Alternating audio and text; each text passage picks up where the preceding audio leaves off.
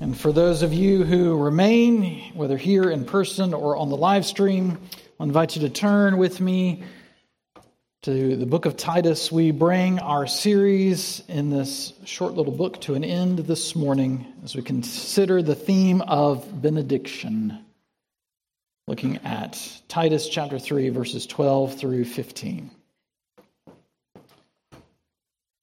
This is God's word. When I send Artemis or Tychicus to you, do your best to come to me at Nicopolis, for I have decided to spend the winter there. Do your best to speed Zenas the lawyer and Apollos on their way. See that they lack nothing. And let our people learn to devote themselves to good works, so as to help cases of urgent need and not be unfruitful. All who are with me send greetings to you. Greet those who love us in the faith. Grace be with you all. This is God's word. Let's pray that He would teach us this morning. Heavenly Father, we ask that you would pour out your blessing on us, that you would give us your benediction, your good word this morning, and that it would not fall on deaf ears or hardened hearts, but that you would equip us to hear and to understand and to believe and to live the truth you declare to us this morning. We pray these things in Jesus' name. Amen. So in this series, we've been asking this question over and over: what is the church for? And we've been looking at this book where Paul is counseling Titus, a pastor of these churches in Crete, and what the churches in Crete ought to look like and what they are to be about, what they are for, to see what that might teach us. What is the church for? And it's an important question, because all too often the answers that we get popularly in books, magazines, on the internet is that the church is to be about gaining power, growing in success, so that we can be an influence on the world around us for good. And maybe there's truth to that, but some of the ways we see it work itself out is unsettling, where we gain power for power's sake, or we seek success for success' sake, defining it only in worldly terms, or where we seek to have influence just for influence sake, for our own happiness and joy. And we forget what God has called the church to be and to do. What is the church for? In this closing section of this letter, Paul lays out for us some greetings, some passing advice. He passes on God's benediction, and in all of that, he reminds us of this theme that has run throughout the whole letter, that the church of the Lord Jesus Christ is to be fruitful in mission. That the reason we're here is to participate with God in what He is doing in the world. And if we are to be His people, His church, we are to be fruitful in the mission He has called us to. And that imagery of fruitfulness is significant throughout Scripture, because there's good fruit and there's bad fruit, right?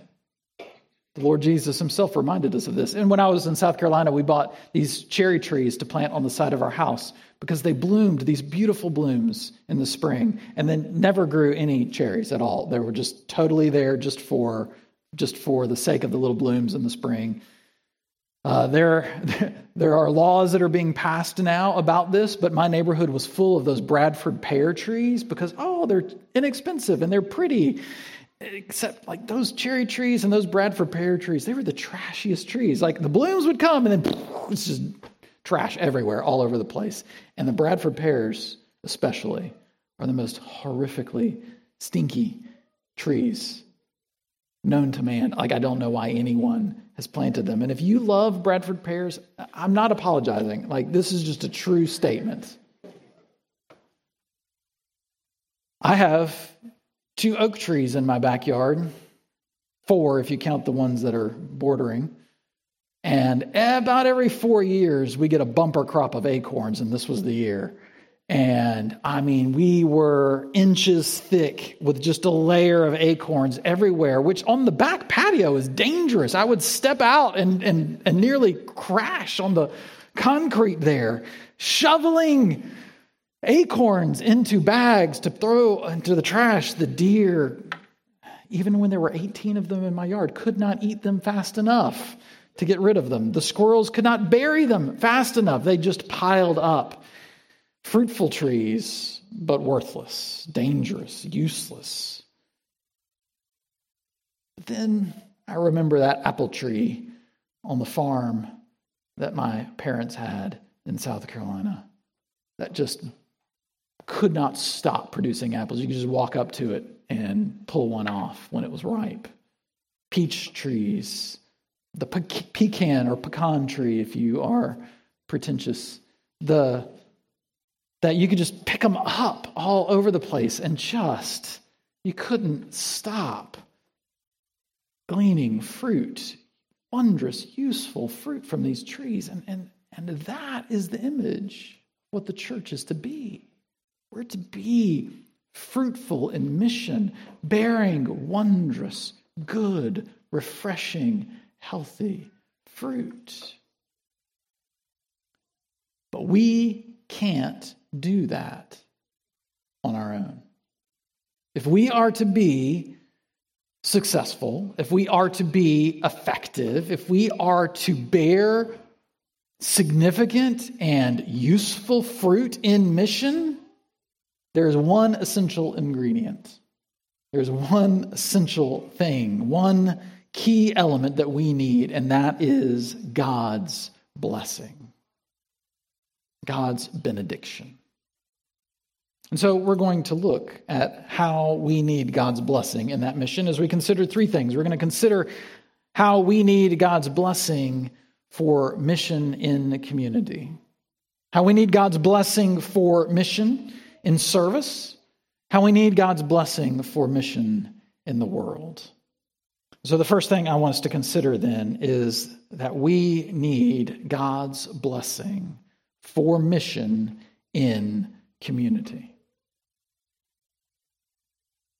Sometimes when you think about everything that needs to be done, all of the renewal that needs to take place, all of the change and the transformation and redemption and healing that needs to take place in this world, if you just think about it for a little bit, it can be overwhelming. I mean, just when I think about the healing and the redemption that needs to be taking place in my own heart, it can be overwhelming. Much less when I'm thinking about you or the world or everywhere, all of the nations in every place. And to think that responsibility for going out into the world and making disciples of all these nations falls on my shoulders alone, it is a heavy burden. But that's never the picture Scripture gives.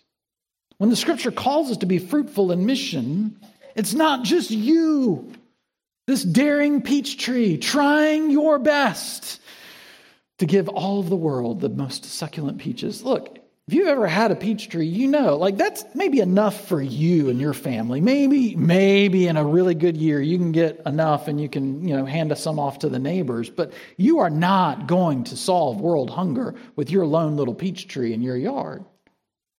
You need an orchard. You need orchards of orchards. You need them everywhere. Which is why God has not made us alone in this mission, but He's gathered us together as His church, His orchard, if you will. And He hasn't left us alone as a church, but He's gathered many others throughout this place and the world that we together, united in Him, might be fruitful in mission together. And you see this in this passage. Look, Paul has sent this letter to Titus through these messengers. It's not clear whether it's Apollos and Zenos are the messengers, and then Artemis and Tychicus are coming later, or if when I send Artemis and Tychicus to you, here they are, here's the letter. It's not completely clear what's going on, but what is clear is that Paul is sending people back and forth, to and fro, all the time. There's his church that sends, the church where he's at right now, he sends greetings to Titus. This letter is to be taken to other churches. This is the reason we have it, is because it didn't stay in Crete, but it was read at church after church after church. Zenos, the lawyer, we don't know who he is, and Apollos, who we see talked about in Acts, are most likely on their way to Alexandria. And they have an important mission there, and they need resources. Paul, in his ministry of planting churches, wasn't just planting churches to survive on their own, but he went about also connecting them together so they could be united in that mission. They could support and resource one another. They could pray for and encourage one another. Titus is getting ready to be relieved, and he's going to head to Nicopolis to do more work of ministry so that Artemis and Tychicus can take over the work of ministry here in Crete. And what you see here is a picture in all of these church connections of a thriving network of orchards bearing fruit wherever they are. And in that, consider how desperate we are in need of God's blessing to be poured out on all of those connections. Think about all the things that can go wrong, that do go wrong. Paul was shipwrecked more than once on his way from one place to another. There are accounts of people delivering letters. They almost died in the process, just hazarding the diseases and the dangers of this world, getting from one place to the other. Think about the opposition that the churches are facing in Crete and in Rome and in Ephesus and in all of these places where the world, the flesh, and the devil aren't content to let God's church thrive and bear fruit, but they are raising up opposition. Think about the conflict that erupts. Even Paul and Barnabas find themselves at odds with one another at one point, and how easy it is for personalities, for persecutions, for problems to rise up and thwart the mission, to infect the orchard with disease and decay. And do we think we're sufficient? Do we think that we have it in ourselves to see that all of this is held at bay? Do we think that we will never be the source of the problems? If the church is to thrive in this ecosystem of mission, if we are to bear good and healthy and refreshing fruit, we need God to pour out His blessing on us. For God is that master gardener. He owns the sun. He sends the rain. Paul says elsewhere, I planted, Apollos watered, but it's God who gives the growth. If we are to be fruitful in mission in a community, we need to be a community shaped by and sharing God's love for His people. We can't be shaped by our own expectations or vision for what the church should be.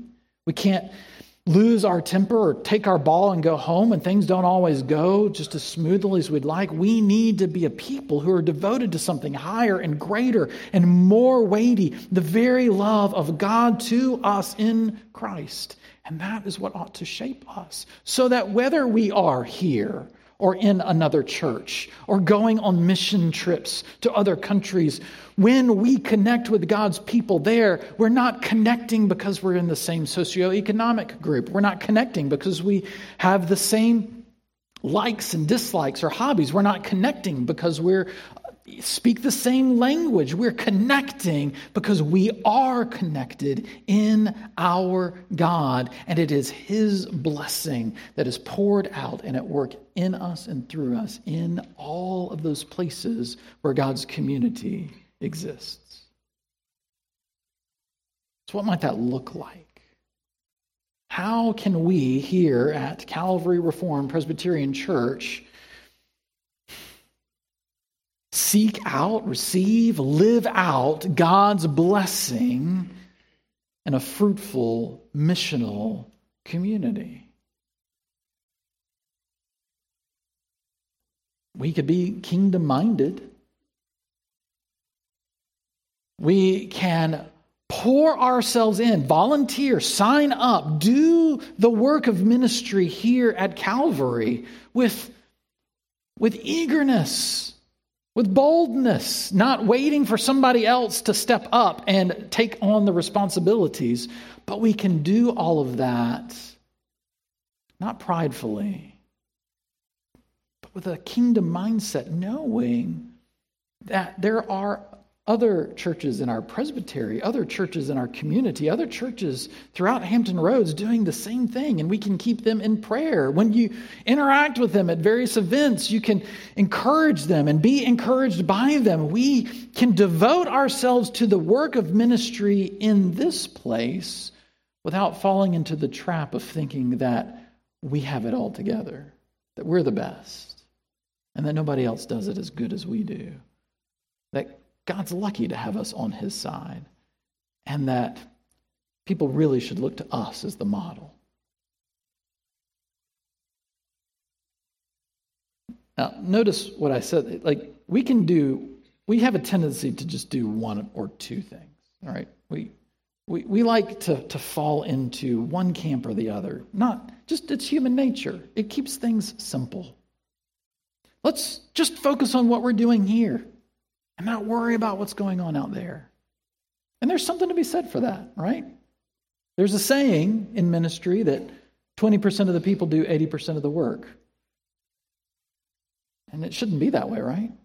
Scriptures call us all to be, as members of the body, devoted to the work of ministry, using our gifts to build up the body of Christ in whatever way God has called us to. And so we should all, each of us, be looking for those opportunities to use our gifts in the church. But when we get tunnel vision, when we start to just focus in on that, we lose sight of all that's going on all over the world. We can become discouraged. We can become frustrated when things don't seem to be working out the way we want them to in this place, because we've forgotten that this isn't the only place that God is at work. We can get prideful or arrogant. We can lose hope. One of the greatest things when I did RUF, college ministry, was going to summer conference, even though I don't like the beach. It's not, I don't dislike the beach. It's more fun when you have a bunch of little kids building sandcastles, for me, than playing volleyball. Like, I'm not a volleyball guy. If you've ever seen me play, that's why.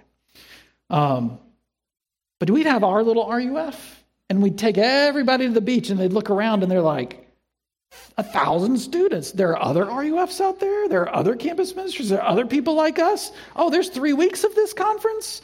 What? It's something bigger than us, and that was encouraging and inspiring. How much more do we as the church need to have eyes that are kingdom set and kingdom focused for what God is doing out there? But sometimes we can just look out there, just be busy with all those big picture things, just bustling about, serving in that organization, helping out with PRM, helping out with CareNet, doing this work of prayer for the persecuted church, or helping out with this organization, doing just these big things. And we never have the joy and privilege of these deep connections in the local place where we are, when we're only listening to the preacher from California on the podcast, and we're only doing church on TV, and we never get to embody life together in a particular place. Life together is hard. And if we are to have both, that kingdom mindset and that dedication to living life together, we need God to be at work pouring his blessing out on us because we're not sufficient. We need God's blessing for mission and community. We also need his blessing for mission in service. Sometimes when we think about the church, it's easy to think only about church in terms of gathering together for worship, gathering together for a conference, gathering together for a luncheon, gathering together for small groups, we just think about it in terms of like, I have to go to the event at the certain time. And it's true. The scriptures say, let us not forsake meeting together as some are wont to do. There is a place for meeting together at the particular time. But there is more to the mission that God has called us to than just getting together. It's also serving together. Serving one another and serving the world. And when we do that, it's not just about being in the same place at the same time. It's about having what one pastor once called a long time ago to me, having people eyes. Having eyes that see more than a body there in front of you, that knows more than a name, but you see the people, their needs, their hurts, their longings, and you're ready to respond with the very grace of Christ. Because that's what mission does. God did not come to be served, but to serve. He came to seek and save the lost. And when he calls us to participate with him in that mission, he calls us to something very similar. That we, in mission, are looking to others' needs. Don't consider your own interests more important than those around you. Don't consider yourself better than those around. Look to the needs around you. And you see this dynamic taking place in the early church. You see Paul encouraging this throughout his letters. You see Jesus Christ himself living it out and calling his people to be a people who aren't just worried about getting together, but who get together and serve one another and the world. You see that here in this passage where Paul says, look, I'm sending Artemas and Tychicus to you to relieve you, Titus, so that you can come back and help me. Do your best to speed Zenas and Apollos on the way. See that they lack nothing. They're heading out on another mission trip, and they are going to need resources, money, food, all sorts of prayer. And let our people learn to devote themselves to good work so as to help cases of urgent need and not be unfruitful. There's a learning to devote to good works. It doesn't come naturally to us to gather in the same place and be concerned about what other people need. I'm this weird sort of person. I'm not a party person. I need a job. If there's a gathering, I need something to do. And so if it's a game night, great, I'll play a game. If it's basketball night, great, I will embarrass myself trying to play basketball. And if people are over at our house for something, I can't just sit there and chit chat I'm not good at that. I need a job. And that's when I started cooking meat on the smoker. I'm like, this is how I can have fun at an event at my own house. Tracy, she's the opposite. She loves, just let me go have fun. Don't give me the job. Let me enjoy the people who are around me. But I can even take service and turn it into a self-serving thing. This is how twisted we can be. God is calling us to be something more, to be like Jesus, who always knew, who was so perceptive. And yes, he was God and he knew all the things, but there was also an element where he could look at Simon the Pharisee and just know what he was thinking about the adulterous woman.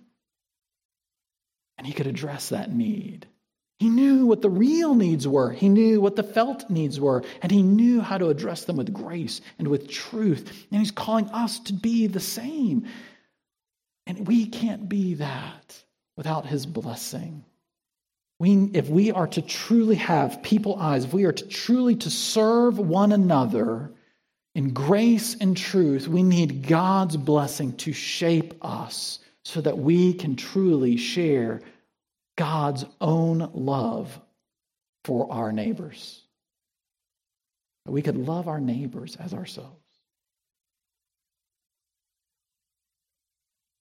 Where do you need to develop people eyes in your own families, in this, our church, in our communities?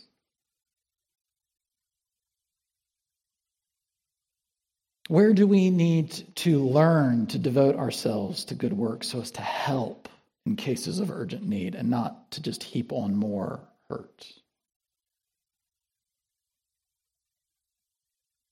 Where do we need to learn the very sacrificial love of Christ that did not consider his own place, his own glory worthy to be held onto, but made himself nothing, taking on the form of a servant?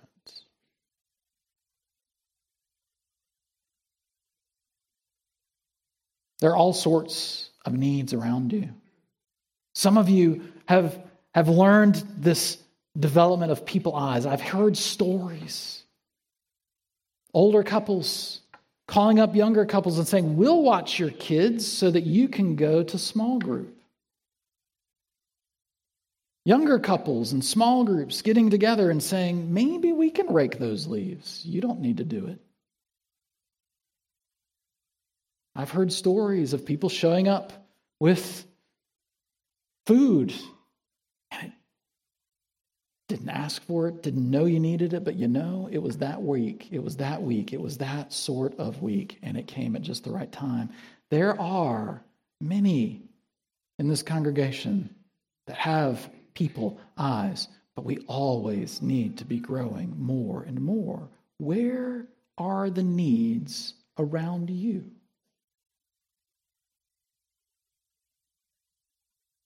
I don't know. Well, ask. Maybe every young couple with young kids needs help watching their kids so they can go to small group. You don't know if you don't ask.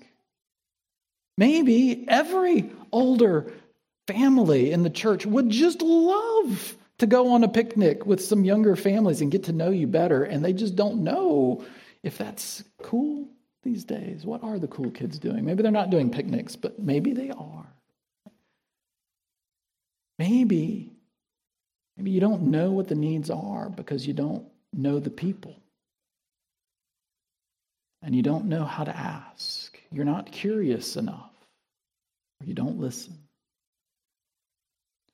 Where do you need to learn to be devoted to good works? We need God to pour his blessing on us, that we would have eyes to see that, because we need his blessing for mission and service. We need his blessing, finally, for mission in the world. Sometimes we think that, yes, I get it. It's the whole church. It's all the orchards together. I can handle my bit. What God has given me, I can deal with it. I'll be good. I'm fine. I'm faithful. And then, something comes and just rocks your world. I remember 5 years ago reading news article after news article about how artificial intelligence was going to absolutely destroy all these lower level jobs. No more McDonald's people. Robots are going to do it all. And come to find out, ChatGPT, which is the latest incarnation of AI, now it's the English professors who are a little bit nervous. It's the history teachers that are wondering, will I ever get an actual written essay from a person ever again, or will it all be AI generated?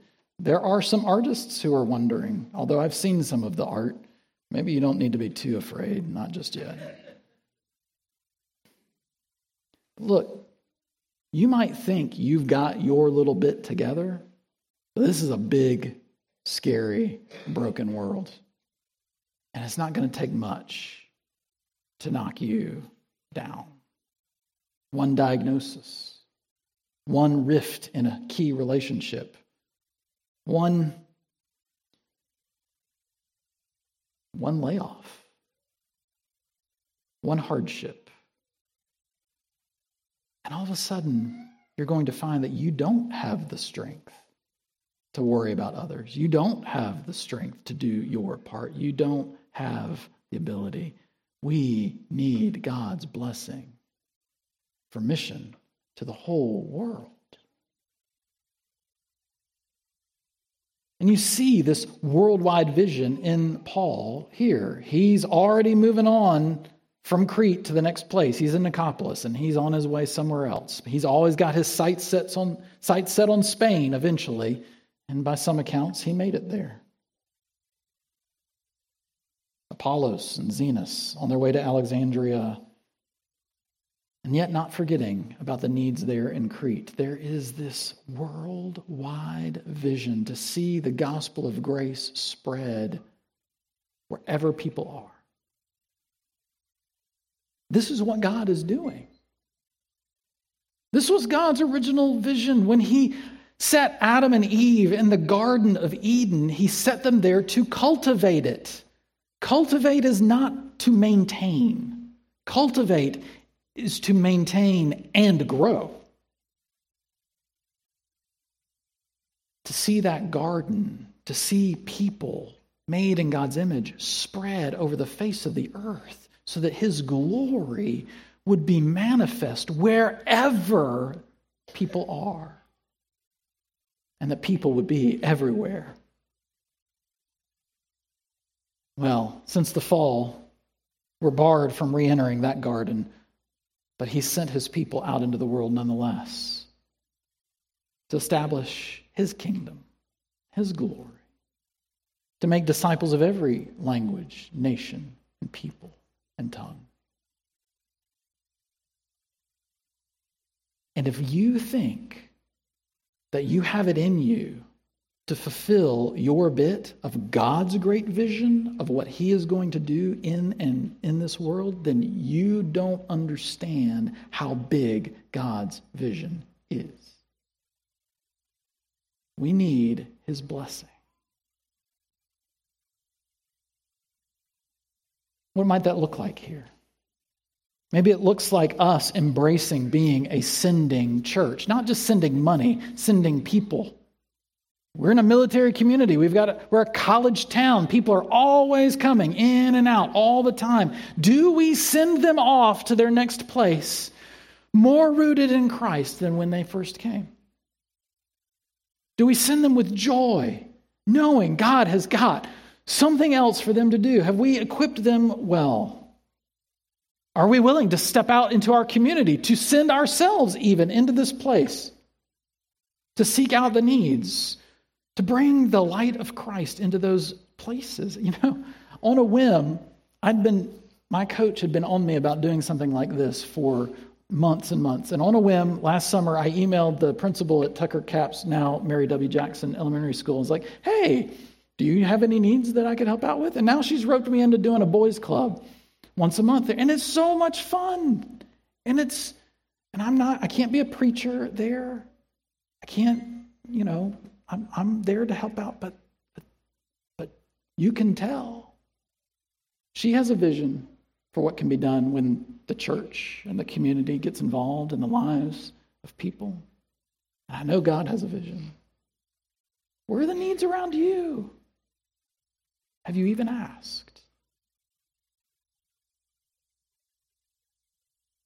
We gather every Sunday morning in the fellowship hall to pray about our specific needs, our local needs, but to pray for bigger things as well. What is God's vision for this place? Our presbytery is looking to call a church planter. We're getting ready to host a pastor's class. Like, what is God calling us as a church to be? What is our church for? What does it look like for us to not squander God's blessing on his people, but to step out as he leads into the world around us with salt and light and the truth of the gospel? What does it look like for us to start to buy into and share God's worldwide, cosmos redeeming vision for ministry? What might it look like for us to step intentionally in and be devoted to being a people who want to bear fruit in our mission? Whatever that looks like, we're going to need God's blessing to do it. And so it is with great encouragement that we close this letter with God's blessing.